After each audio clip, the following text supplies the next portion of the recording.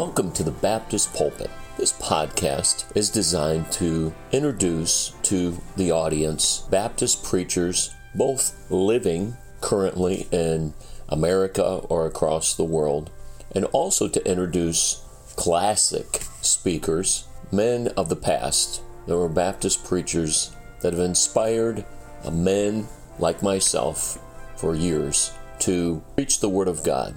And they also, through their preaching, highlight Baptistic principles.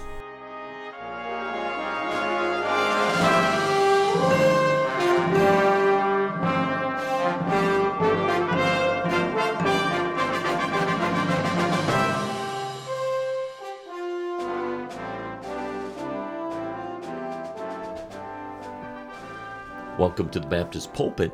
Our featured speaker for today is Pastor Kerry Nance. He is the pastor of Southside Baptist Church, and that's in Tampa, Florida. Pastor Nance was saved, baptized as a young boy under the ministry of Landmark Baptist Church in Haines City, Florida. He met his wife, Amy, while attending Bible college. Both he and his wife from pastors' homes, blessed with godly heritages. They were married in 1993, serving on staff at Calvary Baptist Church. In 1996, he became the pastor of Calvary Baptist Church, served there until 2003, and in August of 2003, the Lord led them to Tampa, Florida, where they started the church. Later that year, November 23rd, the Southside Baptist Church was organized with 19 charter members. Pray that you enjoy the message by Pastor Kerry Nance here on the Baptist Pulpit.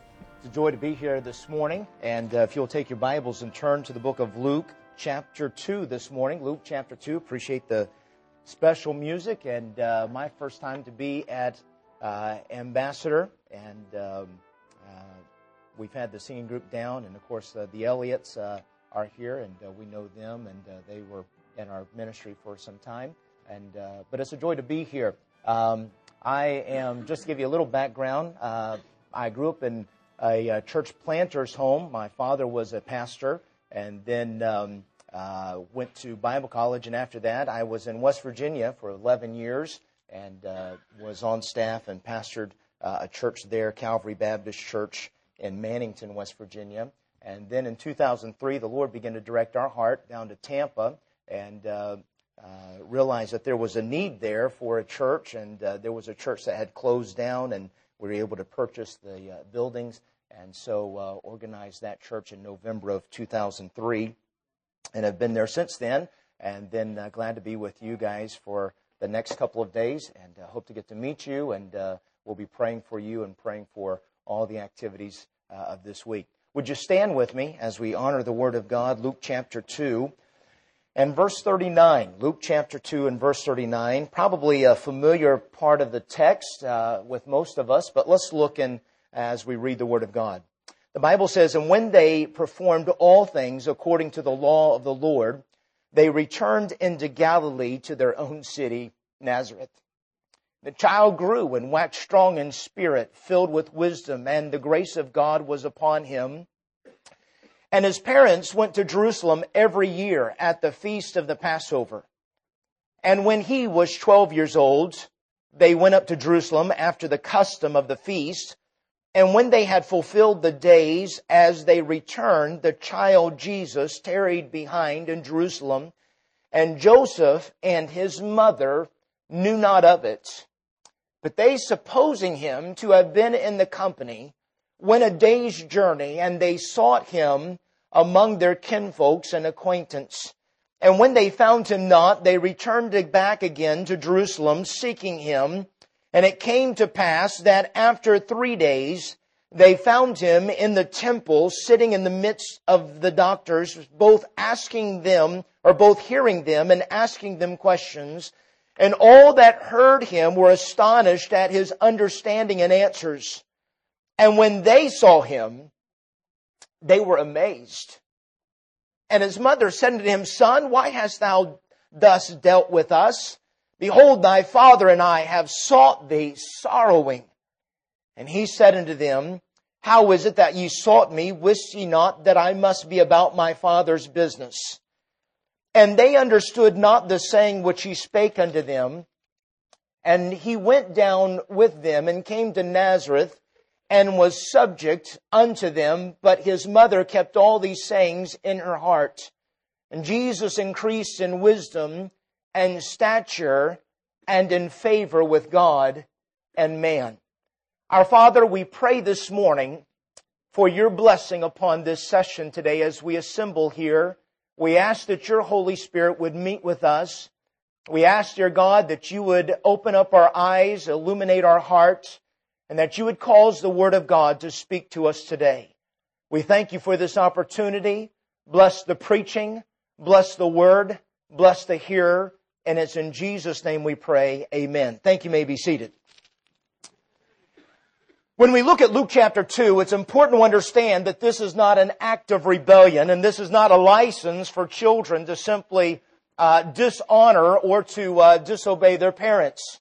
But we find here in this passage, and the Word of God always keeps things in context, in verse 51, it really makes it clear that Jesus was subject to His parents, and I would have to say that a holy God being subject to human flesh had to be a divine act by itself. No matter where your parents are, disobedience is not allowed in Scripture. And so here was Jesus, the holy Son of God, the righteous Son of God, the sinless Son of God, and yet in many ways I'd have to say that Mary and Joseph probably made many mistakes and made them often, but yet He was subject to them in all manners.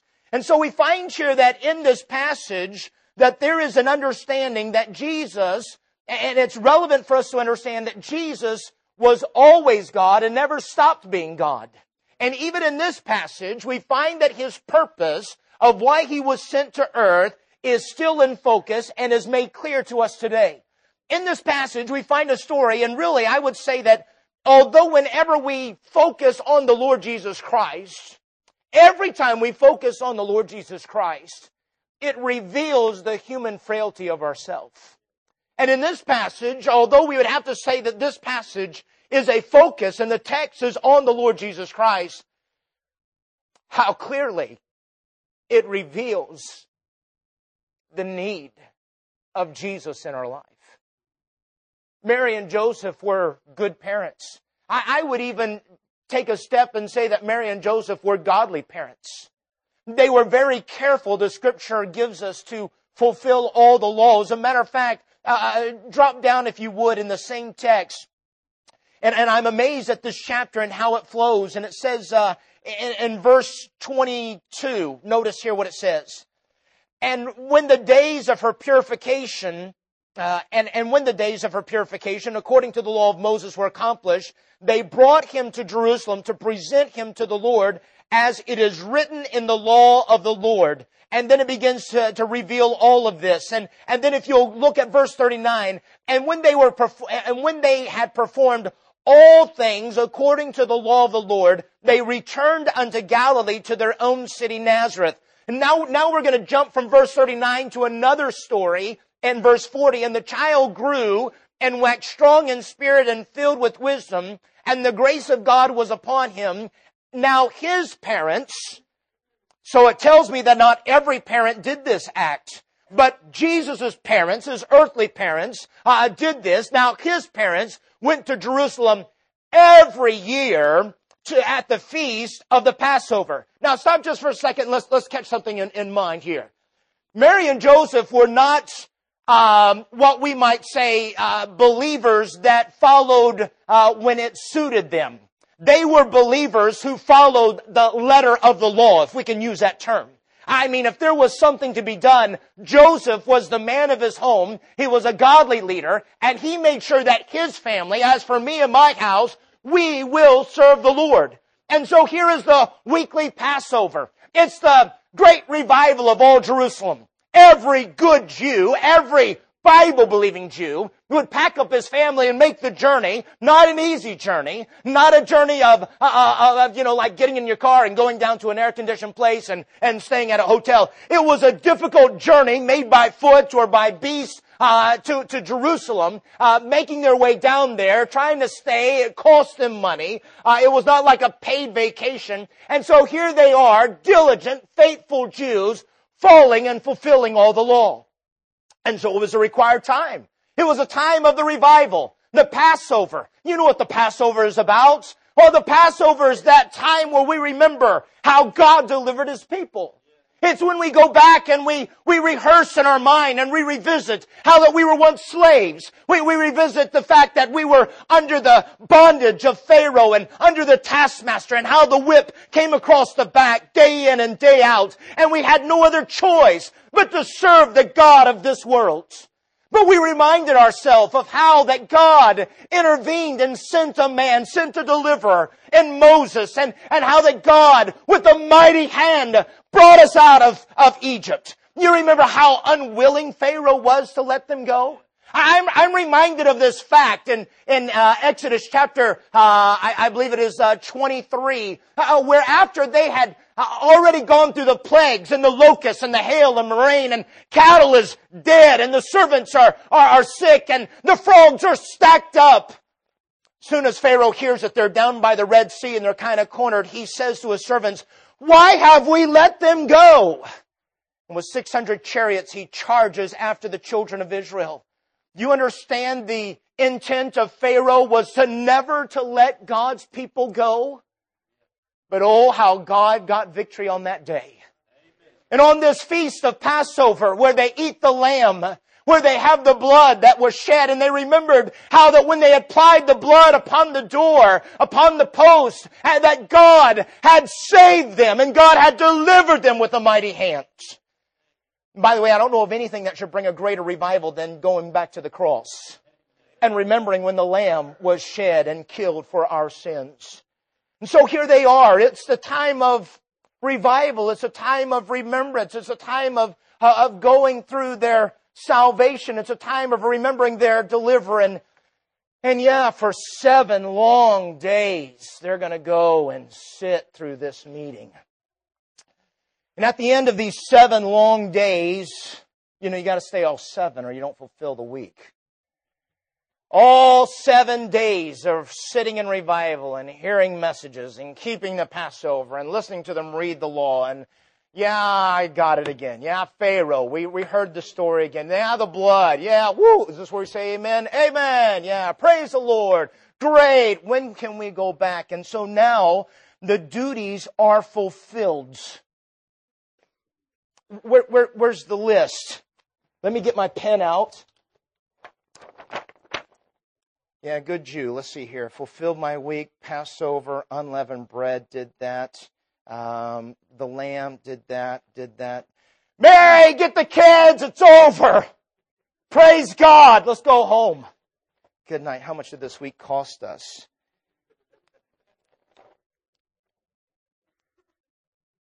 And they make their journey back.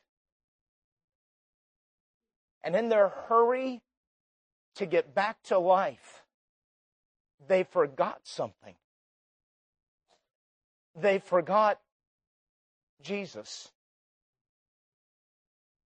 The Bible makes it clear in this passage here in verse 43, and when they had fulfilled the days as they returned, the child Jesus tarried behind. That one phrase just shows me the hearts. One tarried. One was in a rush to get back. One stayed. One was lingering. The others were in a mad dash to their world, to their life. We've done what we've had to do. Jesus tarried behind in Jerusalem, and Joseph, noticed this, and Joseph and his mother knew not of it. How can you leave Jesus behind? How can you forget the Son? Didn't they just realize who the Lamb was? Didn't they just have a whole week about the Lamb and its ability to deliver them? How did they make this journey without Christ? But yet they did. And we find their oversight that they had chosen a path, and a path in which Christ was not included. The Bible says here in verse 44, now I want you to notice this. Verse 44, but they supposing him to have been in the company, went a day's journey, and they sought him among their kinfolk and acquaintance. A couple of things that I want you to catch. I want you to catch, first of all, that they took the presence of God for granted. They made a complete day's journey. And can you imagine this? That then not one time did they speak to the Lord? Not one time did they ask the Lord how He was doing? Not one time did they say, Jesus, we love you. Jesus, we're so glad that you're with us. What a blessing to have you in our life. They went an entire day with no communication, with no thought, with no regard to their own Son, Jesus Christ. And now they have a day's journey. It's amazing how far one can travel in a day when traveling without Jesus. They tell us, if we were to look on a map, that they would probably most likely at the end of this day be encamping around some place called Shechem. It's interesting. Have you ever read about Shechem in the Bible? I don't know of anything good that really came out of Shechem. We know the story of the two sons of Jacob, and we remember Tamar or Dinah, the daughter there, that was ill favor with the city, and their horrific deeds that they did upon the men. Death, lust, wickedness, worldliness, all around Shechem. And by the way, listen to me, preacher boy, listen to me, young lady. You can travel very far in one day without the Lord Jesus Christ. Say, we're in Bible college. You don't understand. We've got like handcuffs on us. I mean, we can't hardly blow our nose without signing out. I don't know if that's true or not. Can I just tell you something? As high as the walls are, lust has a way of finding a hole.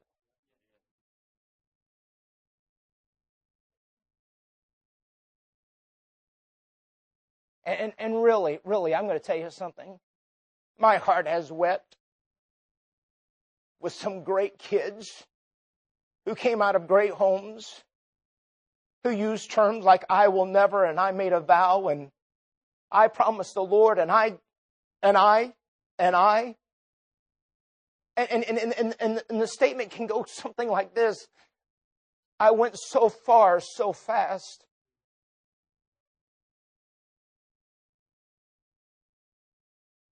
One day without Christ, you can make up a lot of time. Pastor, for 20 years, I've kept myself pure. I've never even held hands with a boy.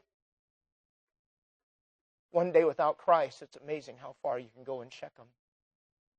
They had made an oversight.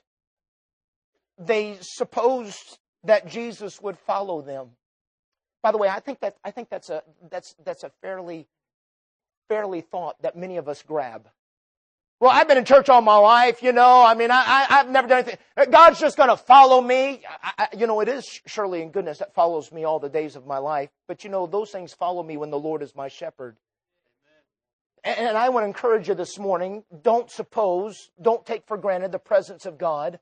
Don't just suppose that Christ is in your midst. Sometimes we need to stop. And I am thankful that after one day's journey, somebody had a self-exam and said, "Hey, Mary, where is Jesus?"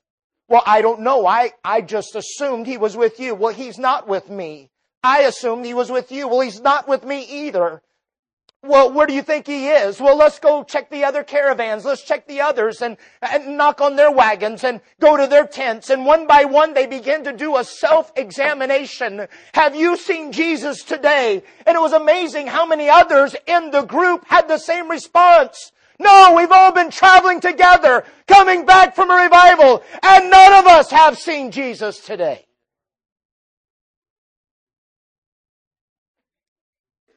It was a serious oversight. But I'm thankful that after the examination that they began not a path without Christ, but a pursuit for Christ. We find their oversight, but notice here the obstacles that would be in their way. The Bible says in verse 45, "And when they had found Him not." Now here's what I'm thankful about. When they found Him not, I'm glad they didn't say, "Well, let's just keep going and hope we run into Him."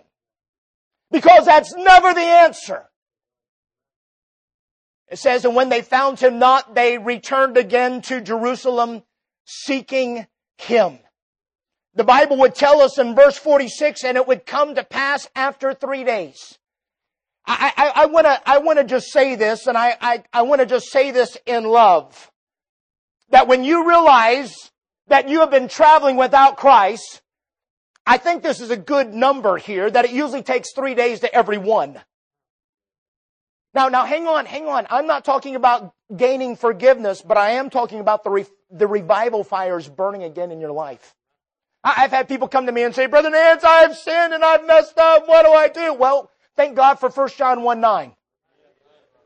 But I'm going to tell you something. The first day you'll open your book and you may read the Bible and you may say, well, I really don't feel the presence of the Lord or the fire of God. Well, don't stop. Keep seeking. Well, the second day, I read my Bible today and I spent some time in prayer. Keep seeking.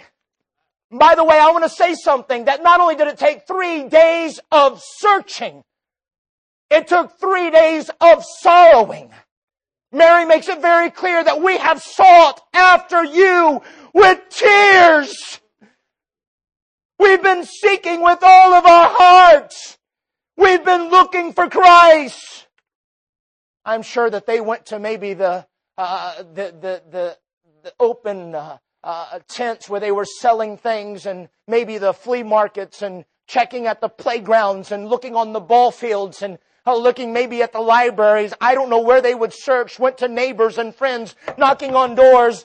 We're looking for Christ. We're seeking for Christ. Is He here? Is He here? You say, Brother Nance, I feel like that and by the way, do you understand this? That just because you're in Bible college does not mean you're right with God? Do you understand that just because you're in Bible college does not mean that you're in fellowship with God? And I'm going to tell you, and you've heard this, and I think I can speak it because I've been there. Bible college is one of the greatest places for backsliders. You play the part. You know the songs. Stand up, sit down, fight, fight, fight. We know how to say it. We know how to sing it. We know the look. We know how well to check off the list. Oh, week of revival. Yay! 7 days. Yay. But when's the last time you came seeking for Christ? When's the last time you sought Him with tears? When's the last time that you made a U-turn after self-examination and saying this? I'm not going to preach again unless I preach with Christ. I'm not going to teach another lesson unless I teach it with Christ. I'm not going to depend upon personality or upon some outline. I want Christ. God help us and give us passion that we would make the journey back for Christ. Say, Brother Nance, I've been playing a part all my life. Then make a U-turn today. Go back. Go back. It'd be a 3-day journey of great sorrow. Can I just say this morning? That the pursuit for Christ is a pursuit where the crowds of this world must be left behind and one must pursue alone. Did everybody catch that thought? You understand that Mary and Joseph had to leave the friends and the family behind and on their own determine, I'm going to pursue after Him. By the way, you'll have to continue this pursuit. Listen to me. I want to just talk. There are some pastors in this room, and I'm going to tell you something. You're going to find yourself on the journey someday, and you're going to be in a church, and it's going to be a small church, and you'll find out you'll be the only one going on visitation. You'll be the only one that'll come to the prayer meeting early. You'll be the only one sometimes on Wednesday nights. You'll show up, and there'll be 6 people there, and 5 of them will be your family. And I would encourage you tonight, you had better pursue Christ no matter what the cost. No matter who comes with you. You pursue Christ with all of your hearts. So they journeyed for 3 days and they sought Him with tears. Peter sought Him with tears. The Bible speaks of the Lord being nigh to a broken and contrite heart. I think sometimes the reason God doesn't show up the minute we say, well, I'm going to seek Christ, boom, there he is. No, sometimes we have to come to the end of ourself before we realize who Christ is. And this was a journey where Mary and Joseph would struggle with their flesh and struggle with their decision. And they would seek and they would put all agenda aside and all ideas aside and all desires aside. And they would come to the place where they would seek Him with all of their hearts. I think sometimes that we have lost that seeking in our life for Christ. Well, Brother Nance, I tell you, I'd like to have a seminar on seeking God. You don't need a seminar on how to seek God. Well, could you recommend a book on how to seek God? You don't need a book on seeking God. You know, I have found this to be the case, that you seek that which you desire the most. I remember my mother.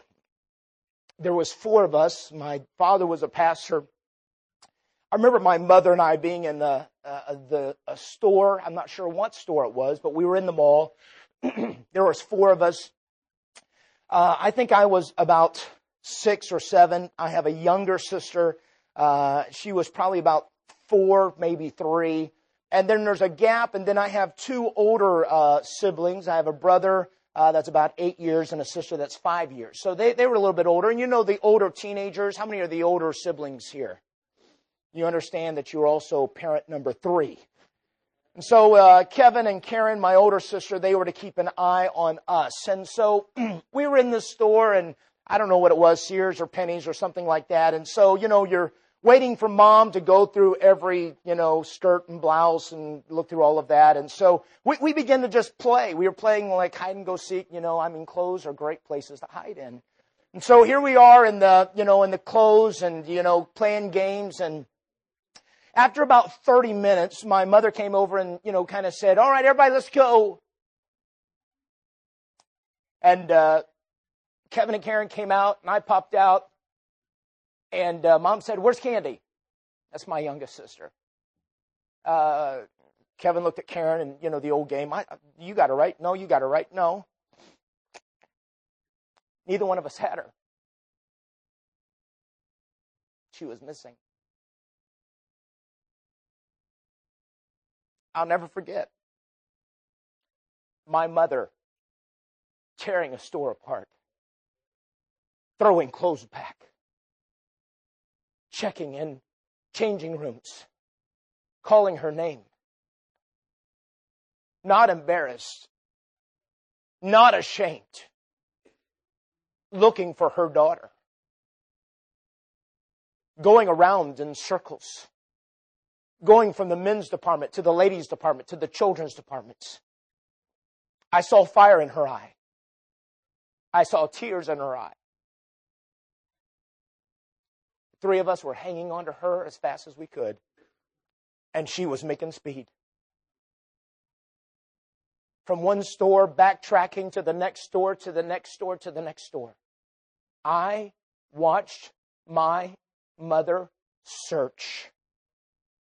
I saw her stare down every child.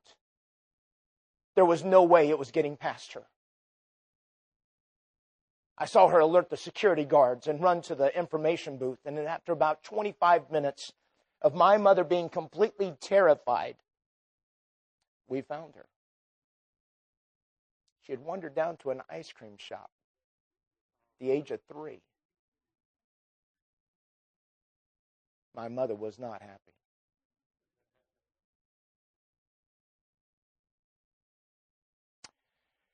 Now, Lord, I want to pray this morning, and I read my 2 chapters or 3. I read 3 this morning. I'm really doing good this morning. And would you help me have a good day? Would you bless me? And help our church, help that pastor. He'll be better in the pulpit, preach better. And bless Mom and Dad. Help me on that Bible quiz. Amen.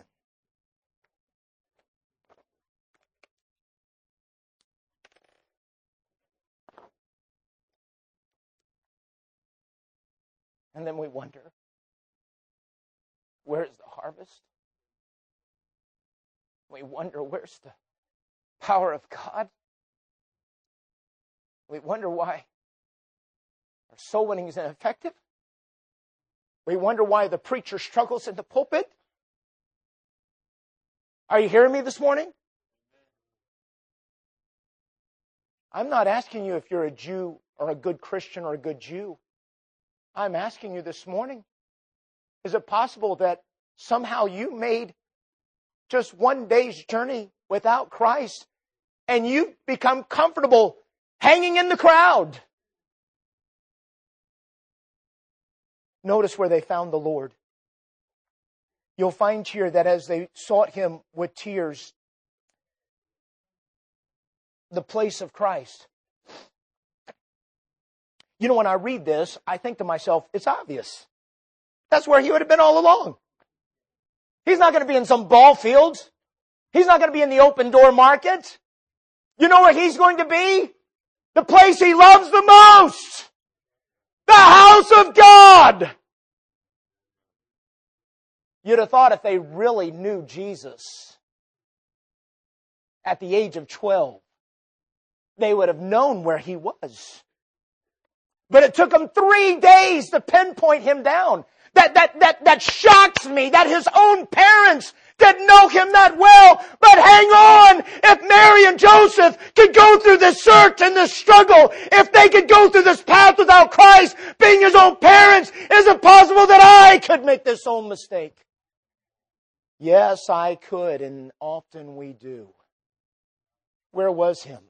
Where was He? He was in the temple. They had turned back again. They had turned back, leaving the fellowship behind, making a U-turn, seeking only Jesus. And they had come with the search with all of their hearts, and they found Him in the temple. Now notice here, because I want you to catch this. When they come into the temple, it says here in verse 46, and it came to pass that after 3 days, they found Him in the temple, sitting in the midst of the doctors, both hearing them and asking them questions. And all that heard Him were astonished at His understanding and answers. And when they saw Him, they were amazed. And His mother said to Him, Son, why hast thou thus dealt with us? Behold, thy father and I have sought thee sorrowing. And He said unto them, How is it that ye sought me? Wist ye not that I must be about my Father's business? Oh, that we might resign ourselves to the Father's business.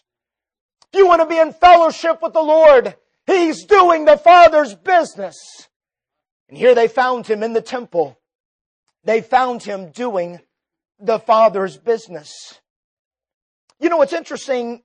Not only do they find Him, we find that they come in here sorrowing. I believe this is the case.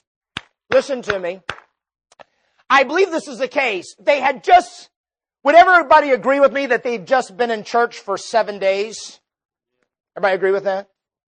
And after 7 days of sitting through revival, they made a journey without Christ. And now they come back to the temple, and this time they come in the temple, and it's amazing as they come into the temple this time, they come in with a completely changed attitude. Mary and Joseph walk into church and they're crying. And they've come to church, I want you to catch this. They have come to church for one purpose and one purpose only. They have come to church seeking Jesus with all of their heart. And when they came to church, their flesh has been broken down. How many would agree with that? It's okay to say amen. How many agree with that? Amen. If you say amen, you'll get this on Thursday. I'll preach faster because I know you got it. All right? And by the way, it's a scriptural word. It's good. They came in seeking Jesus and sorrowing. Their flesh was broken down. Their focus was on Christ. And notice the word that we find here. And all that heard Him were, verse 47. And all that heard Him were, what's that next word? Astonished. The word astonished is an idea to mean that they were literally thrown out of their wit. They couldn't, wait. They were astonished. Let me help you why. They were astonished because of his age. It was kind of a neat little thing. Hey, look at that 12-year-old. Did you hear him talk about the book of Deuteronomy? I mean, that just blows me away that a 12-year-old, are you with me? They're astonished because of the questions and because of the answers and his age. That's very important to understand. Mary and Joseph come in, and notice the word that's used with them. And when they saw him, the Bible doesn't use the word astonished here. It uses the word amazed. The reference or the root of this idea literally means to strike down. It means they were blown over. The word literally means this, to be struck, to be hit. Boom! Struck. Yeah, you know what I think happened? I think they got it. See, they weren't amazed because a 12-year-old boy was teaching. They were amazed because that was the Son of God. The shepherds had told them, yeah, I know. The angels, yeah, I know. Well, don't you remember in this chapter here, Simeon? When Simeon came and filled with the Holy Spirit, or the Spirit was upon him, and he began to tell them his mission and his purpose, and the Bible says they marveled at the words of Simeon. And then you've got Anna the widow in her old age, and she sees a child, and she begins to talk about the greatness of the child. Didn't you get it? Apparently not, because they left him behind. But this time they came in and they heard not a 12-year-old boy, they heard the Son of God, and it struck them. You know what I think? I think when they left the temple this time, I think they left embracing him. I think they left walking down and saying, "You're the Lamb. You're the one. I didn't get it before, but I get it now. You're the one. I'm never going to leave you. I'll never go a day without spending time with you." Can I ask you a question? You and I don't know your background, but probably like me, I mean, I've been in church since day one. My dad was a pastor, and vacation, hurricane, storm, we're in the house of God, or we're having church or something. I mean, it's just going to happen. If I was to tell you how many church services I've been in my life, I couldn't even count. And I don't say that to brag. I just say it for the context of this thought. How often I've come to church and not been struck. But have you ever seen somebody come to church and they've been struck? They've been overwhelmed. I've got a young couple. We just had our missions conference back in January. I've got a young couple. I say they're a young couple. They were living together. 2 college students, 22 years of age. Started coming to church. They've been coming, I would say now they've been coming for 7 weeks. Maybe possibly 2 months. I'll just give the boy's name. His name is Aswan, and he had his girlfriend. During our missions conference, I'm not kidding you, they're on the second row, both of them, like this. Don't know how to dress, never been in a Baptist church. They've been in a couple of other churches, but no idea what church is all about. Hey, stay with me. I know it's early. Stay with me. And here they are. First time they came with the Bible on their phone. And they're just kind of looking it up. Then they finally bought Bibles, and they're sitting there. And I'm not kidding you, both of them are taking notes. During our missions conference, they asked if they could meet with me. Here's what they said, Brother Surratt. They came in the office and they said, both of them in tears, "Pastor, we've never heard stuff like this. We've been hearing about the will of God, and we don't want to miss it for our lives. Can you show us how that we can live a righteous life? How do we start living right? How do we start living godly? And so I began to talk about the relationship. And they separated.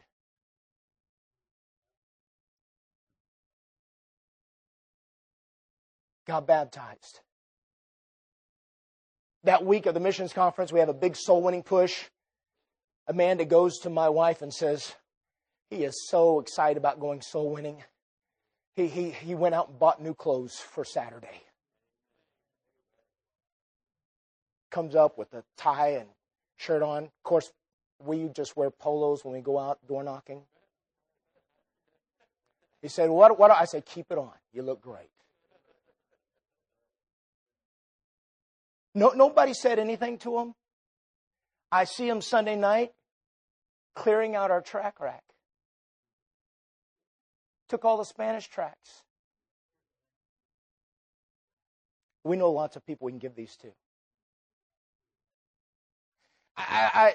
Swan, from probably like the fourth day after fourth Sunday, he's been telling people, I'm the first Christian in my family. I want you to start praying. I'm going to bring my brother. Been trying to tell my brother about Christ. Sunday night, I watched him. I didn't even realize I was coming into service, and I didn't even realize it until the invitation, and I saw his brother walk out with our youth pastor. I'm standing in the back talking to one of our men, and we look, and his brother comes back into church. I see a Swan, tears running down his face. I see him embrace his brother.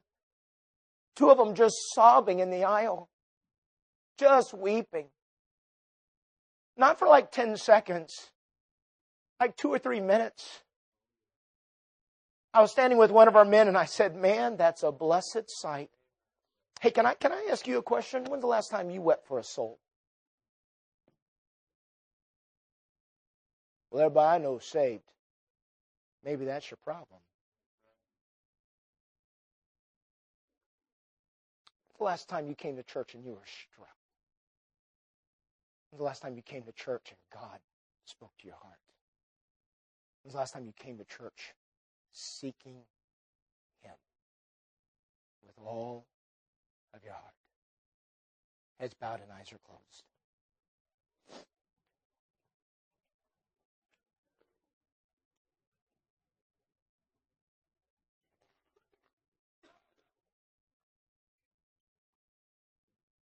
I'd like to have a word of prayer. Then I'm going to turn the service over. I'd like to pray for you. I wonder who would say, Brother Nance, in my heart, I would be considered by most a good Christian, if not a great Christian. I would fall in line with Mary and Joseph in many ways. But this morning I often see in my life that I justify days of journeying without Christ. Just one day here, just one day there. Inconsistent. Sometimes I've gone as far as Shechem. Few know that. But in my heart, I want my life to be about pursuing Christ, and I need to pursue Christ. I need to get serious in my prayer life and my Bible reading. I need to seek Him and not give up. If it takes tears, I'll seek Him.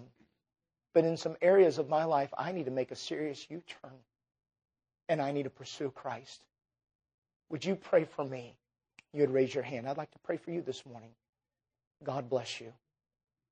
God bless you. Father, thank you for your word. Thank you for the lessons that we find. Oh Lord, how I pray for everyone that raised their hand, that asked for prayer. Lord, how easy it is in this world to fall into the crowd and to make the journey without Christ. I pray, Father, that you would speak to us in an individual way, that you would cause us and reveal those areas where we're at, that we would do in this very moment a self-examination, and that we would find how great you are, but Lord, how much we need you. And Lord, I pray that in hearts today there would be a U-turn, in our life that we would pursue Christ, that we would pursue doing your will, that we would find you. And oh God, that we would be struck. May the next time we hear a special, may we be struck. The next time we hear the Word of God, may we be amazed. The next time we read our Bible, oh God, help us to be amazed. May we be overwhelmed when we discover who you really are. And it's in Jesus' name we pray. Let's all stand.